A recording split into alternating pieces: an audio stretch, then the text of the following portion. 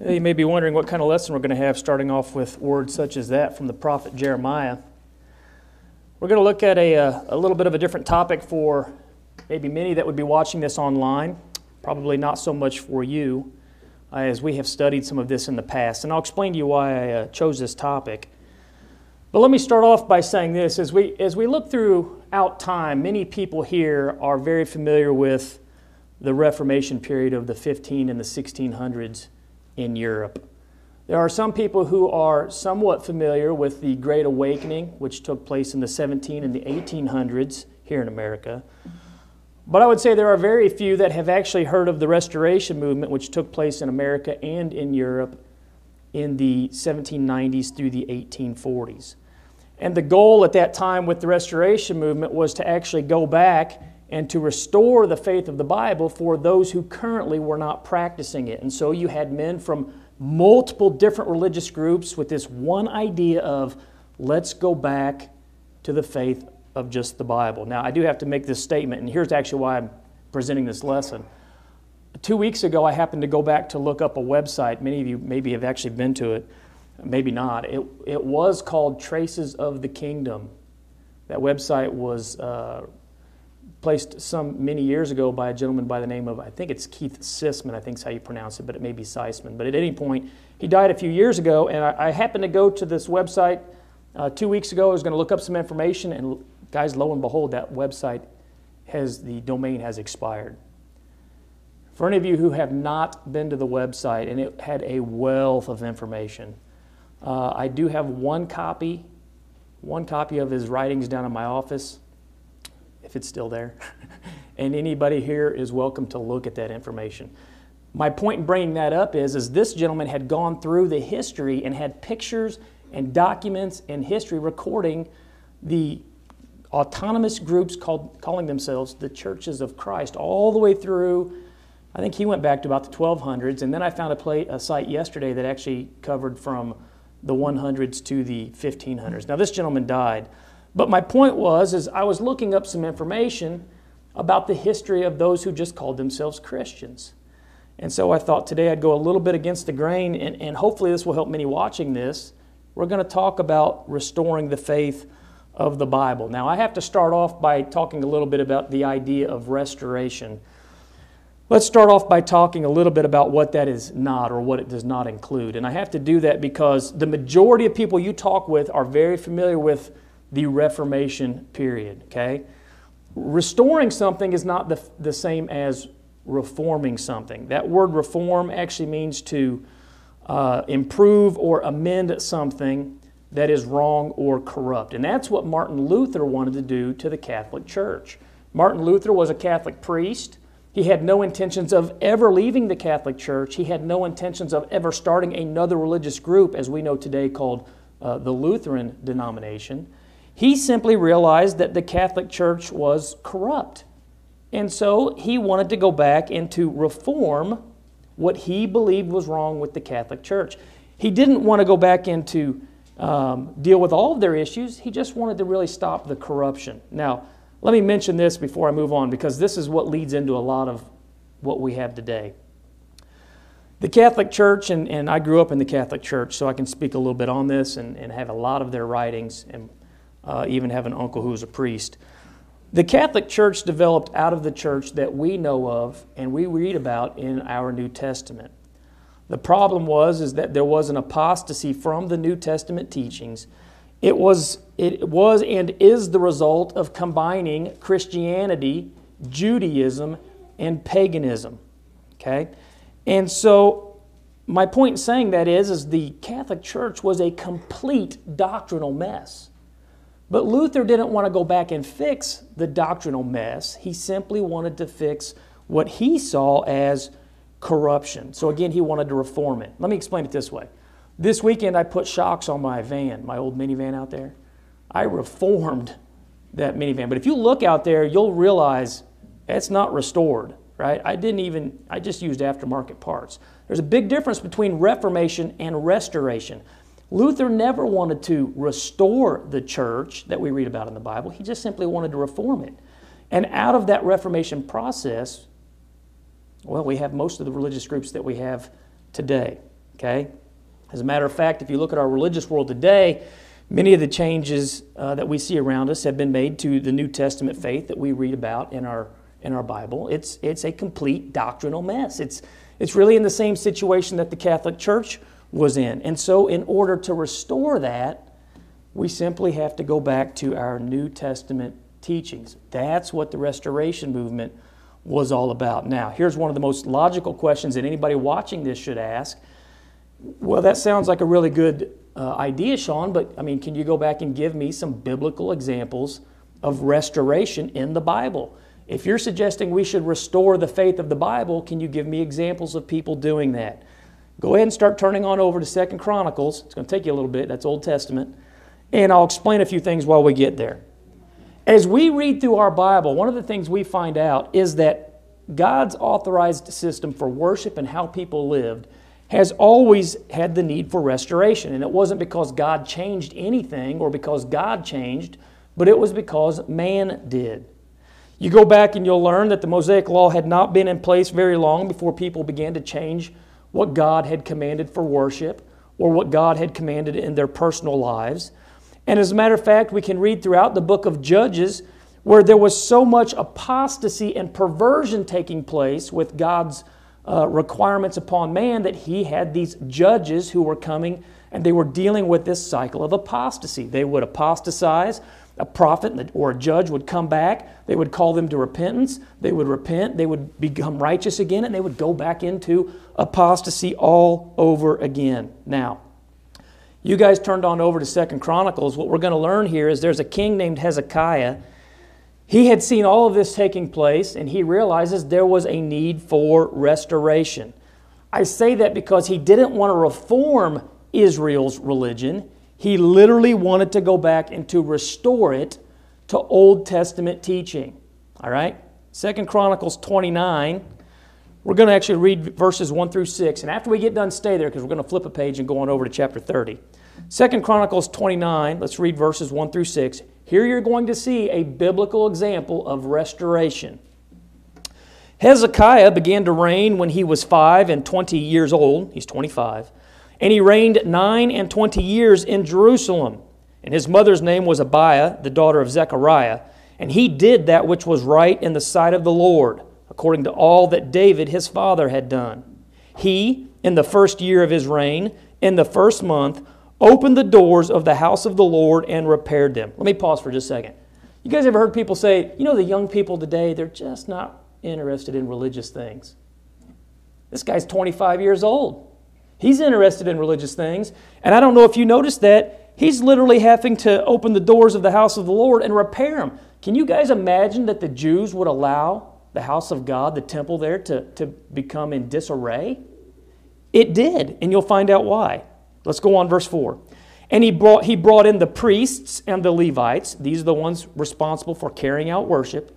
And he gathered them together in the east street, and he said unto them, Hear me, ye Levites, sanctify now yourselves, and sanctify the house of the Lord God of your fathers, and carry forth the filthiness out of the holy place. For our fathers have trespassed, or sinned, and done that which is evil in the eyes of the Lord our God, and have forsaken him, and have turned away their faces from the habitation of the Lord, and turned their backs. Well, here's what you're going to realize. The temple is in disarray. The priests who are leading worship, they're not sanctified. And they have literally turned their back on God by turning their back on God's Word. Now go on over to chapter 30. Let's see what else we can learn here about Hezekiah, this young king who's wanting to restore the faith. 2 Chronicles 30, starting in verse 1. And Hezekiah sent to all Israel and Judah, and wrote letters also to Ephraim and Manasseh. Let me pause again. You're probably saying, well, who are these people? This is southern and northern tribes, also including the 2 tribes on the east side of the Jordan River.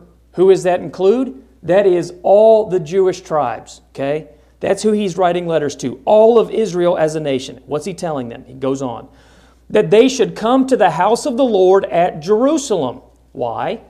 To keep the Passover unto the Lord God of Israel. For the king had, let me pause for a minute. These guys didn't need a letter from a king to know when they were supposed to come and celebrate Passover.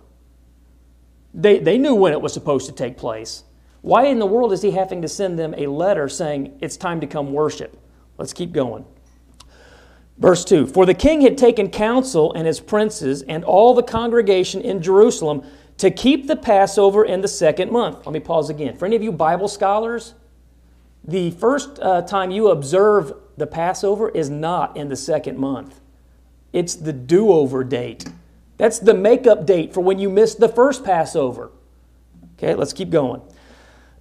Why couldn't they be there in the original time? He says, For they could not keep it at that time. What time? The original time. Because the priests had not sanctified themselves sufficiently, neither had the people gathered themselves together to Jerusalem. Let me pause. The priests weren't ready to worship, and not only that, the people didn't show up. Can you guys imagine people not being prepared for worship today or showing up for worship? Yeah, they had the same problem when they were Jews. Same problem we have. He goes on. And the thing pleased the king and all the congregation. So they established a decree to make proclamation throughout all Israel, from Beersheba even to Dan, that's from the most northern to the southern, that they should come to keep the Passover unto the Lord God of Israel at Jerusalem. Notice this. For they had not done it of a long time in such sort as it was written. The Jews hadn't been keeping the Passover, or at least they hadn't been worshiping, and if they were worshiping, they weren't doing it the way it was written. They literally are offering vain worship. They're offering unauthorized worship, and they're doing that because they're not doing it the way that it was written. So King Hezekiah says, let's come back to Jerusalem on the appointed days. You priests, you need to be sanctified so that you can carry out worship on behalf of the nation of Israel. And the rest of you Jews who are supposed to be here, get here to the temple so we can have the Passover, right? They were supposed to worship on the 14th of the first month. They couldn't. They weren't prepared. The people didn't show up. However, the Scriptures did allow a second observance if you were not sanctified, or if there was a reason that you couldn't be there for the first, Numbers 9, 10, and 11.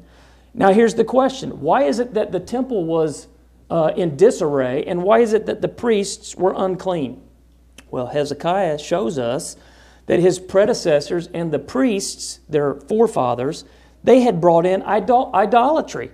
They literally had been offering false worship, vain worship, and they were not doing it such as it was written. 2 Chronicles 30, verse 5. The problem was that Israel as a nation had not had pure scriptural worship in a long time. And so Hezekiah wanted to restore the nation of Israel back to what we find written in the Scriptures. Is he creating a brand new religious system? No. He's not creating a new system of Judaism. He just wants to go back and do it the way the Bible says, right? Guys, I'm going to submit to you today that there are people today who are worshiping, and they have the same problem these Jews had. They're worshiping, but they're not worshiping as it is written. They had the same problem back then that we have today. Now, let's go on over to 2 Kings chapter 23. We're going to look at another king of Judah. His name is Josiah. And Josiah is trying to do the exact same thing that King Hezekiah was doing. Matter of fact, if you guys didn't realize, both of these kings are from Judah. The majority of the kings in the northern nations, they were horrible, heretic, rank, I don't know what else to call them, leaders. They literally led the nation astray. You had problems in the southern nation, but as a whole, the southern nation did a much better job. And King Josiah that we're going to read about is one of the good kings. 2 Kings chapter 23, verse 21. And the king, this is Josiah, commanded all the people, saying, Keep the Passover unto the Lord your God. Notice this. As it is written in the book of this covenant.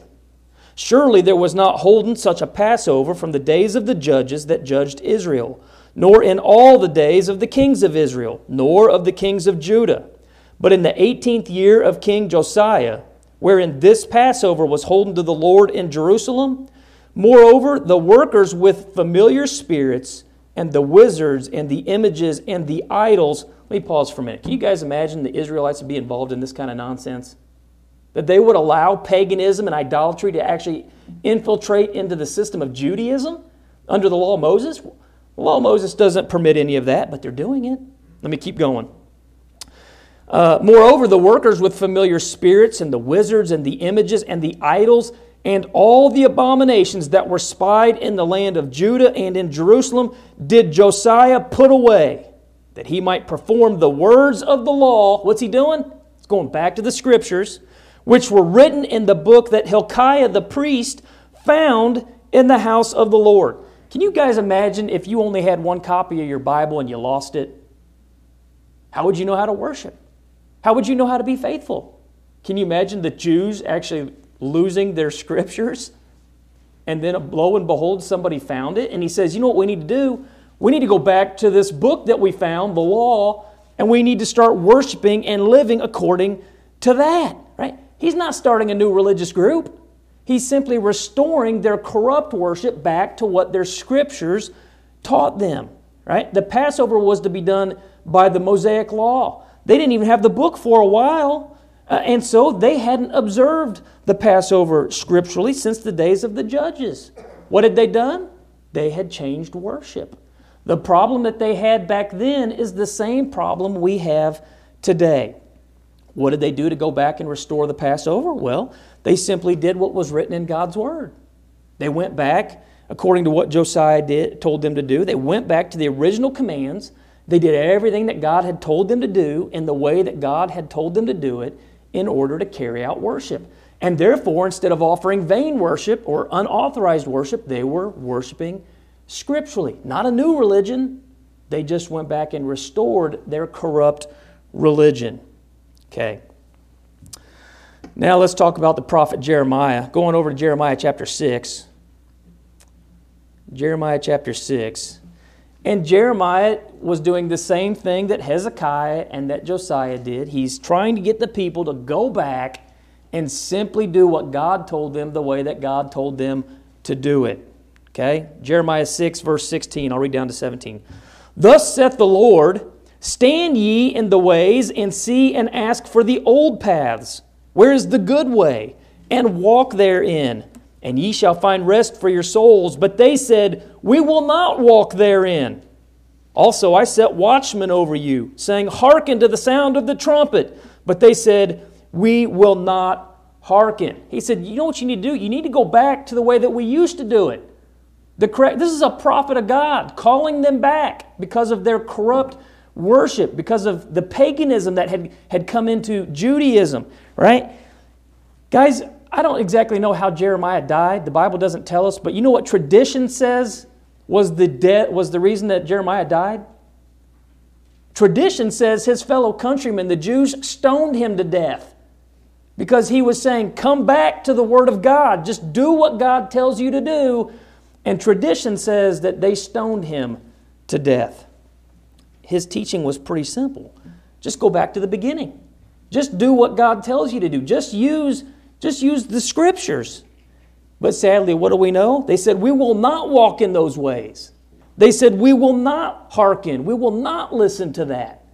And guys, I will submit to you today that there are people who will not want to walk in those ways. They will not want to listen to sermons such as this, because really the message I'm giving is the same as Hezekiah. It's the same as Josiah. It's the same thing that Jeremiah was saying. Biblical restoration, whether it was under the times of Judaism or whether today, is simply going back to God's Word, under whichever covenant you are living under, and we live under the New Testament covenant today, and simply doing what He said. Today, many will not have it so. They don't want to hear it. They don't want to do it. And guys, that's why we have so many religious groups today. Our religious world around us today is the 31 flavors of apostasy. If you go to a group and you don't like what they teach, go to another group. And if you go there and you don't like what they teach, go to another group. The problem, guys, is when you find the group to worship with, the way that you find them is by going back to God's Word and simply reading it and then saying, what group today meets this requirement? It's like Josiah said. It's like Hezekiah said. It's like Jeremiah said. Go back to the Word of God. Then you know that you are worshiping scripturally. Here is a question, though, for people watching this online today, or even for us, and really this is what was going on during the Restoration movement. I mean, is there a way that we can restore the faith that we're in today or get back to what it is the Bible told us to do? And the answer is yes. Now, there are a lot of people who condescendingly will say this, well, are you guys going to go back and restore the church of Corinth with all of the problems that they had? Right? Some would say, are you going to go back and restore the church we read about in Jerusalem with all the Judaizers that they had? And they will condescendingly say things like, well, are you going to go back and restore the church in Ephesus who had lost its first love? And the answer is no. The answer is no to all of those, because those congregations were not the standard. The reason those congregations had fallen into error is because they had left the standard.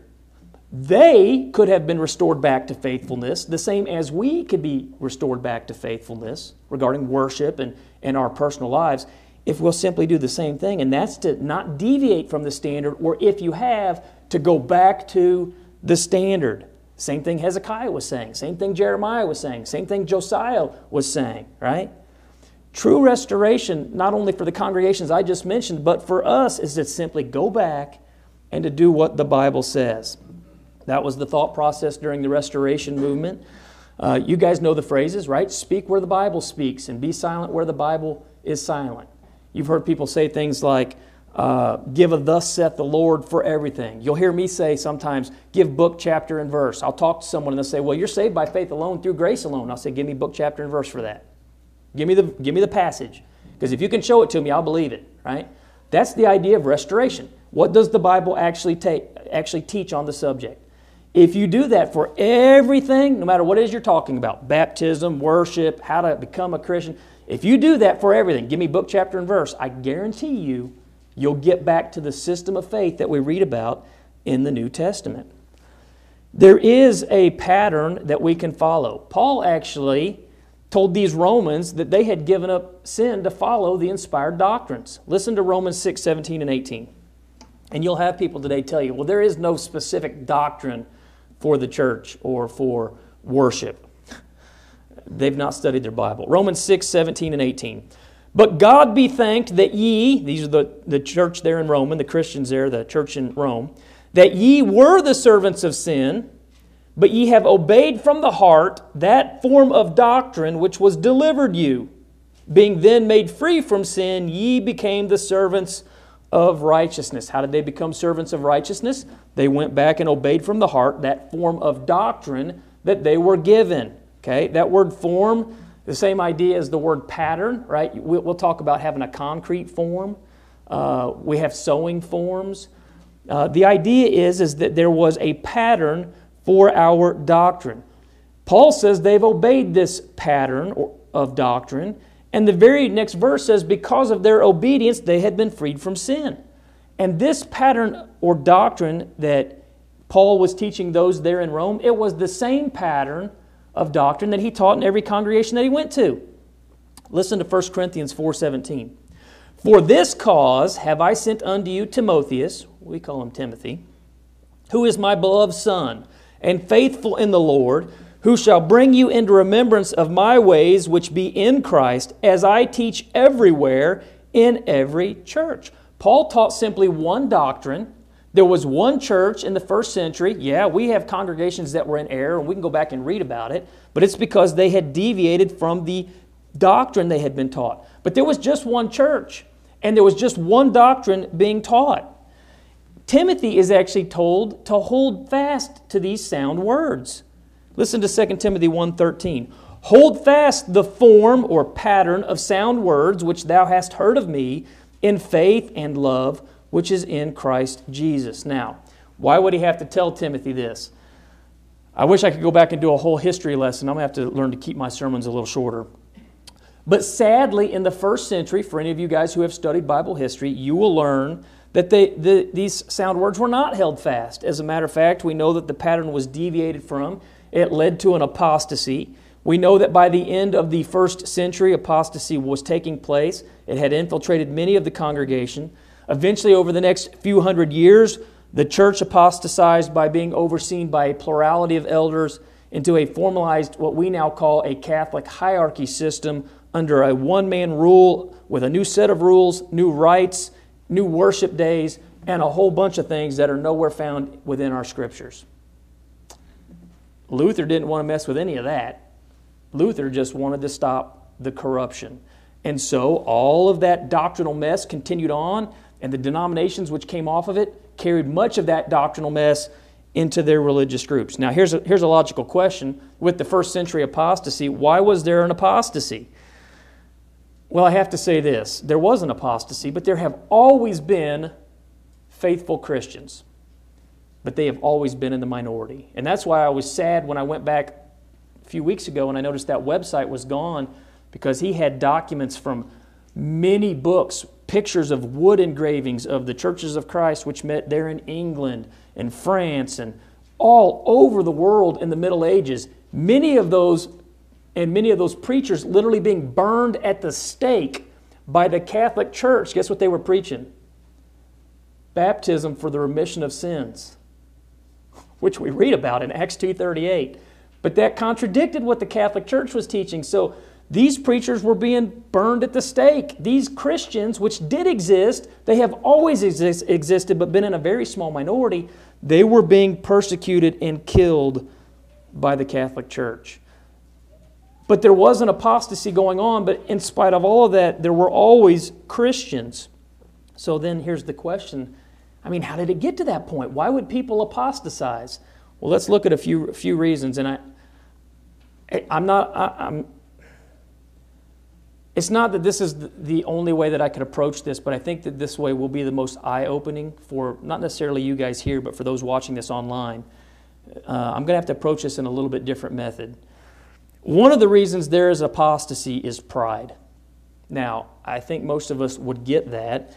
We know that pride oftentimes causes people to do their own things their own way because they simply don't want to do things God's way. That's what happened with the Jews, and that's what happens with Christians. Listen to 1 John 2:15 through 17. Love not the world, neither the things that are in the world. If any man love the world, the love of the Father is not in him. For all that is in the world, the lust of the flesh and the lust of the eyes and the pride of life is not of the Father, but is of the world. And the world passeth away, and the lust thereof, but he that doeth the will of God abideth forever. What do we have here in this passage? We have man's will being contrasted to God's will. There are some people who are so prideful, they're just going to do things the way they want to do it. They're not going to do it the way that God tells them to do it. And I would submit to you that one of the number one reasons that there is apostasy and people are not in alignment with the Scriptures is pride. Pride comes from an evil heart. Listen to Mark 7:21 through 23.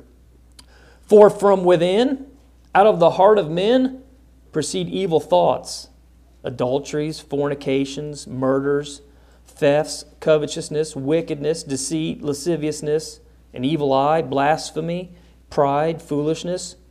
All these evil things come from within and defile the man. Pride is sin of the heart. And we know that wrong thoughts lead to wrong actions. And each of these leads to division between individuals, within congregations, and even within the church as a whole. And the end result is not restoration, it's division. That is why we have thousands of churches teaching different things. Why? They're too prideful to do what the Bible says. Guys, why are there divisions within, let me just mention a few. How about the Baptist church? I mentioned this in the last sermon, right? You've got the Southern Baptists, you've got Free Will Baptists, you've got the Primitive Baptists. They all believe different things. They teach different things. How did that happen? They disagreed with each other, and instead of going back and resolving the situation by just studying the Bible, they just created a new group.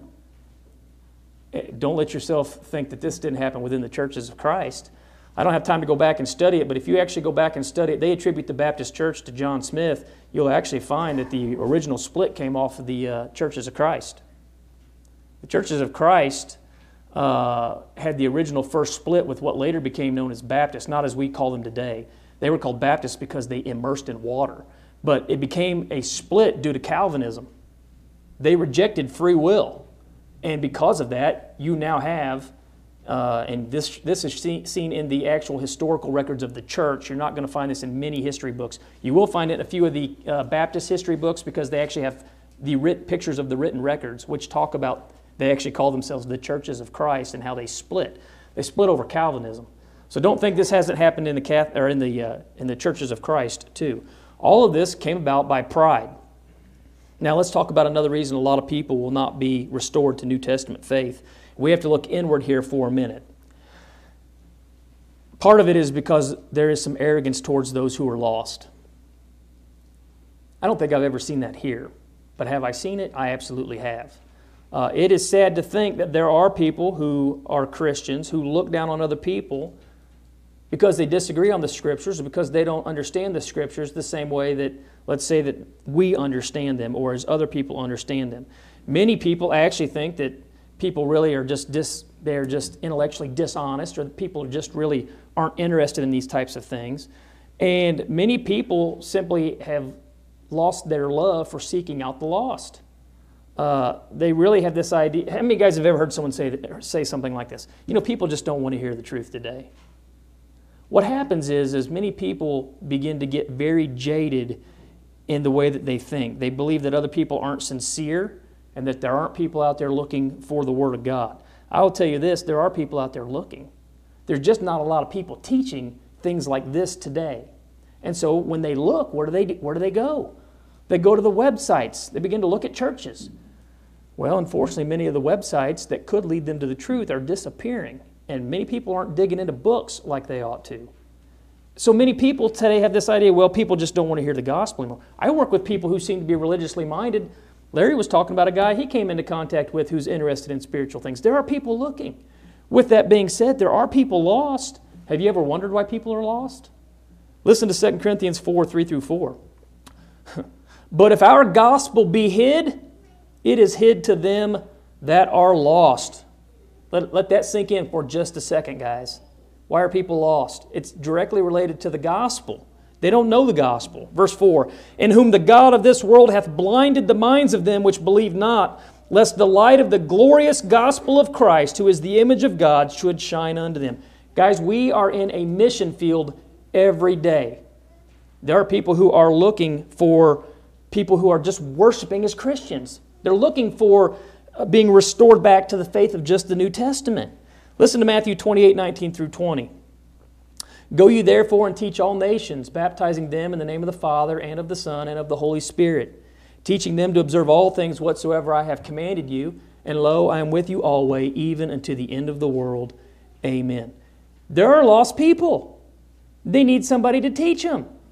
That is the goal of the Christian. And what are we supposed to teach them? Remember the words of Hezekiah and Josiah and Jeremiah. Just to take them back to the Bible. That's what we're to teach them, just the gospel.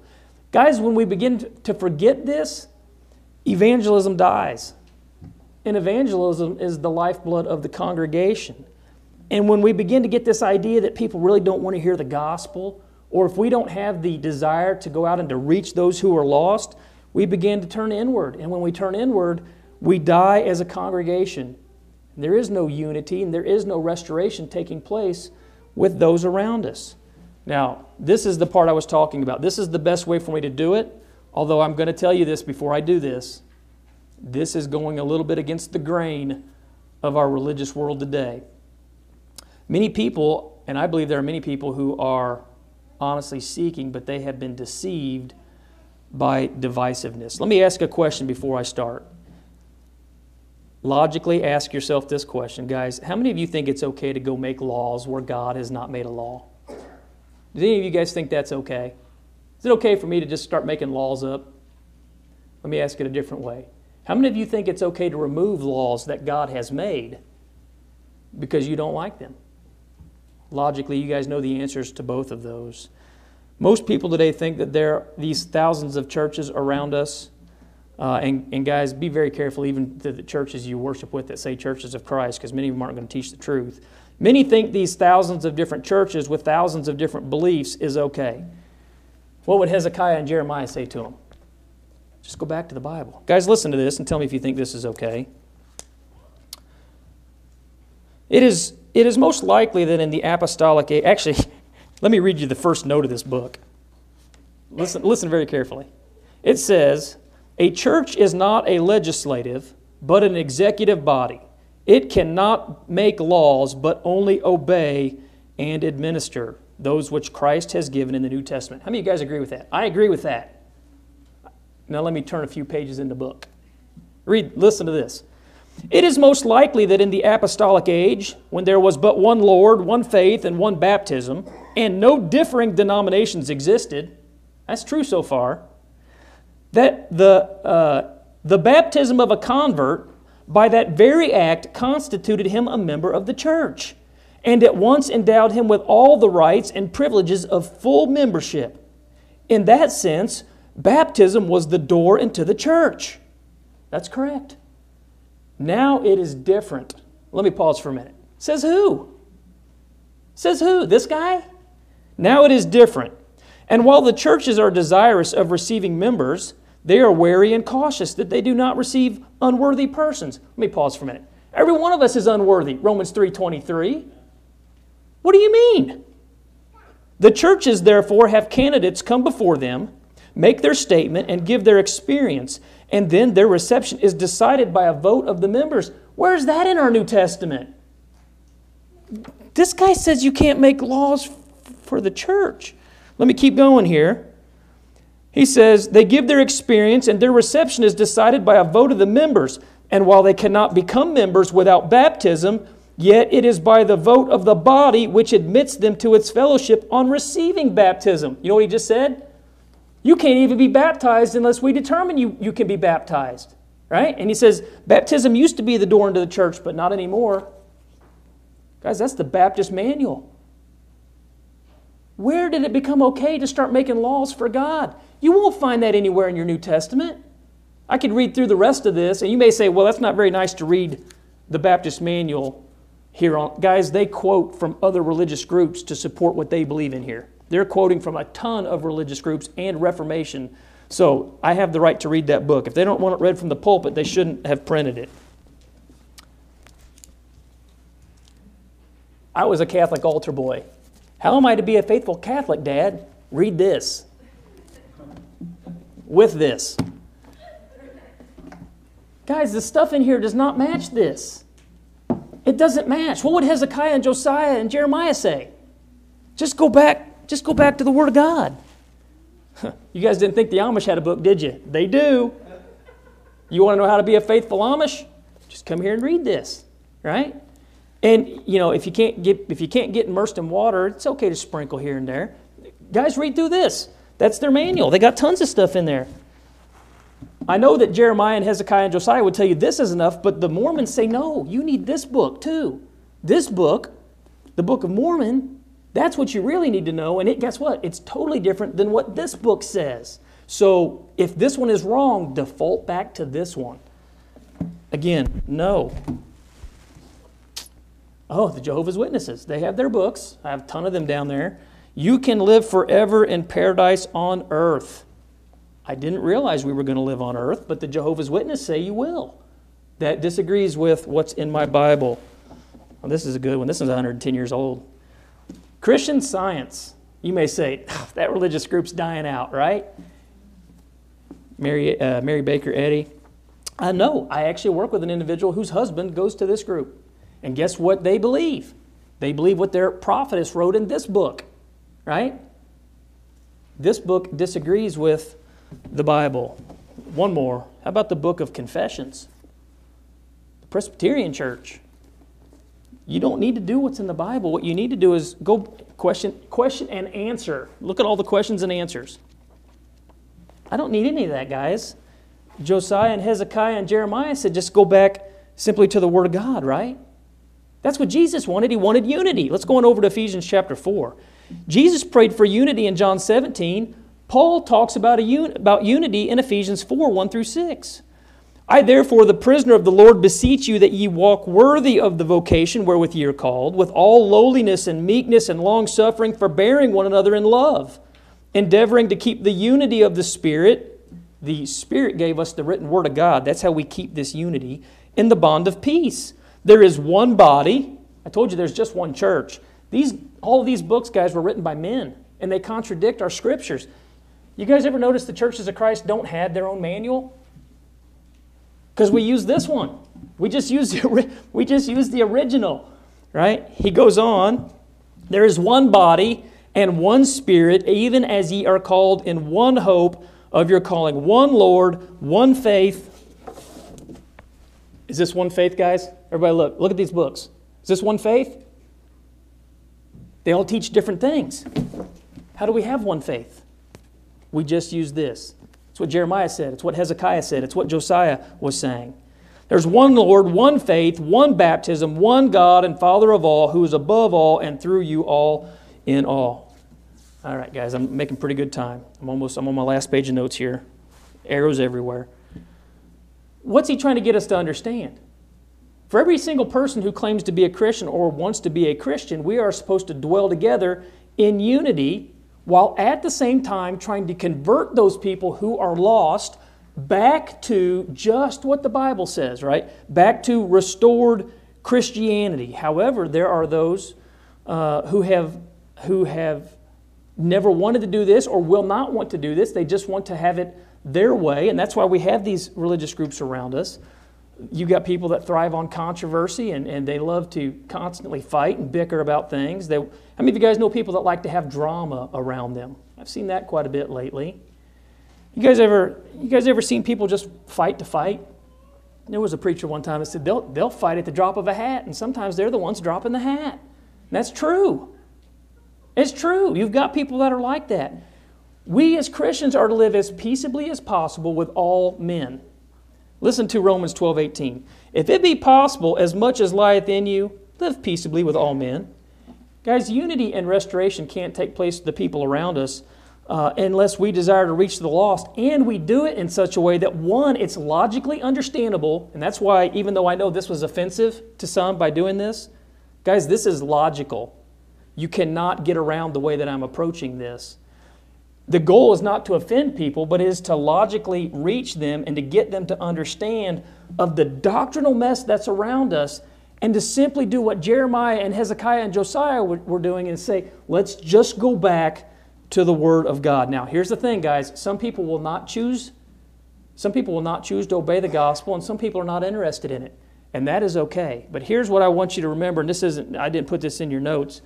You need to go back and think about Ezekiel 3:18 through 22. We have to tell them. And when we do that, the blood is not on our hands. But if we refuse to tell them, then the blood is on our hands. I'm not responsible for what they do, but I am responsible to go back and to tell them. Let me address one more reason a lot of people will not be restored back to the faith of New Testament Christianity. Part of that is our culture of laziness that we have today, which literally results in biblical ignorance. Listen to 2 Timothy 4:2 through 4. Most of you know these passages. Preach the word, be instant in season, out of season, reprove, rebuke, exhort with all longsuffering and doctrine, for the time will come when they will not endure sound doctrine. Let me go back. Look at the books, guys. They will not endure sound doctrine. That's why we have these books here. He goes on, but after their own lust shall they heap to themselves teachers having itching ears, and they shall turn away their ears from the truth and shall be turned unto fable. People are not going to endure sound doctrine. They're literally just going to make their own doctrine. And you even have from that people with no doctrine. You have community churches which say, well, we don't really have any doctrine at all. This is a place where everybody can come and we can just love one another and be in unity. Let me say that again. We have no doctrine at all, but we can be in unity. Is that possible, guys? Not without doctrine, it's not. You can't be in unity in a community church without doctrine. As long as there are people falling away, or as long as there are people who have never heard the true gospel, there is a need to go out and to begin to restore these people or to draw them to New Testament teaching. James 5:19 and 20. He says, brethren, if any of you do err from the truth and one convert him, let him know that he which converteth the sinner from the error of his way shall save a soul from death and shall hide a multitude of sins. Restoration, first of all, cannot take place where there is no knowledge of God. And I talk to people quite often who will tell me what it is they believe, and I'll lovingly ask them, so where did you find that in the Bible? They didn't find it anywhere. They just believed it. Right? You can't have people worshiping and living according to the New Testament if they just don't know God. And Christians who don't know God themselves, they can't bring it into the lives of other people who don't know God. And here's what's scary. Preachers who don't study, they bring what they don't know into the pulpit, and they teach that same nothing to those in the congregation. And what you have is 25-minute motivational speeches because they haven't done their study, or they refuse to offend people by preaching the truth. Their goal is not to bring people back to what the Bible solely teaches. We can't expect the lost around us to accept or obey what they've never been taught or what they've never learned. Here's another issue, and when issues come up within congregations, people have to get together and to begin to study what the Bible says about an issue so that they can properly discuss it and obey it. When they don't do that, that's why we have all the religious splits going on from all the groups around us, including those within the churches of Christ. And if there isn't any study, then there can't be any proper dealing with the issues that arise. Again, that's part of the reason for the religious confusion around us. Let me mention something else that's taking place. Many congregations have become very weak in the preaching and teaching. And when sincere Christians are not being fed, when they are not being challenged, you know what many of them will do? They will leave that congregation to go to another congregation for sound preaching and teaching. And you know what's left in the congregation they left? Those that either do not know God's will or those that do not care about God's will. And you cannot have continued faithfulness or restoration with people like that. Many individuals and congregations, unfortunately today, are not educated enough to remain faithful or to be restored to New Testament Christianity. They're literally like the nation of Israel that we read about, who drifted off into apostasy, and many of them do not even know. And you know what it is they need? You know what the Baptist church needs? And guys, I'm not going to go back and read their manual, but you know what they need? They need someone like Jeremiah or Hezekiah or Josiah to say, throw away your Baptist manual and just come back to what the Bible teaches. What about the Mormons? The same thing. Throw away your Book of Mormon and just come to the New Testament.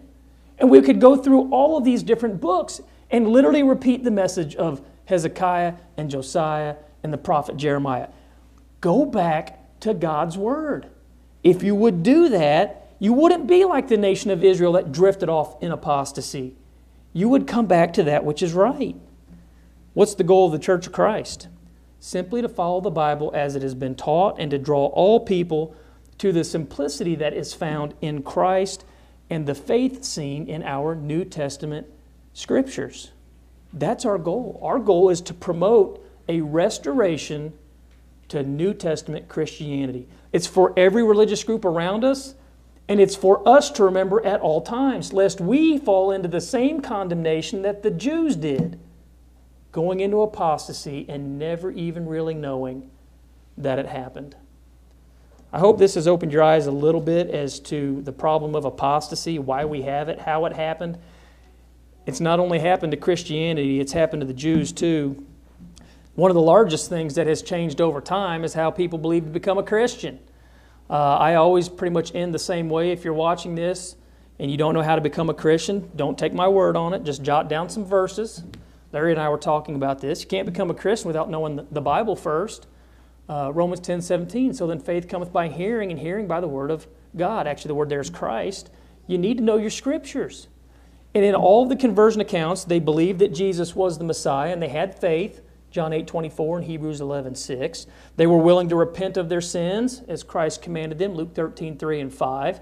They were willing to confess Christ, Romans 10:9 and 10. And the final act in every conversion account was baptism. Jesus declares that in Mark 16:15 and 16. Peter taught it to the Jews on the day of Pentecost in Acts 2:38.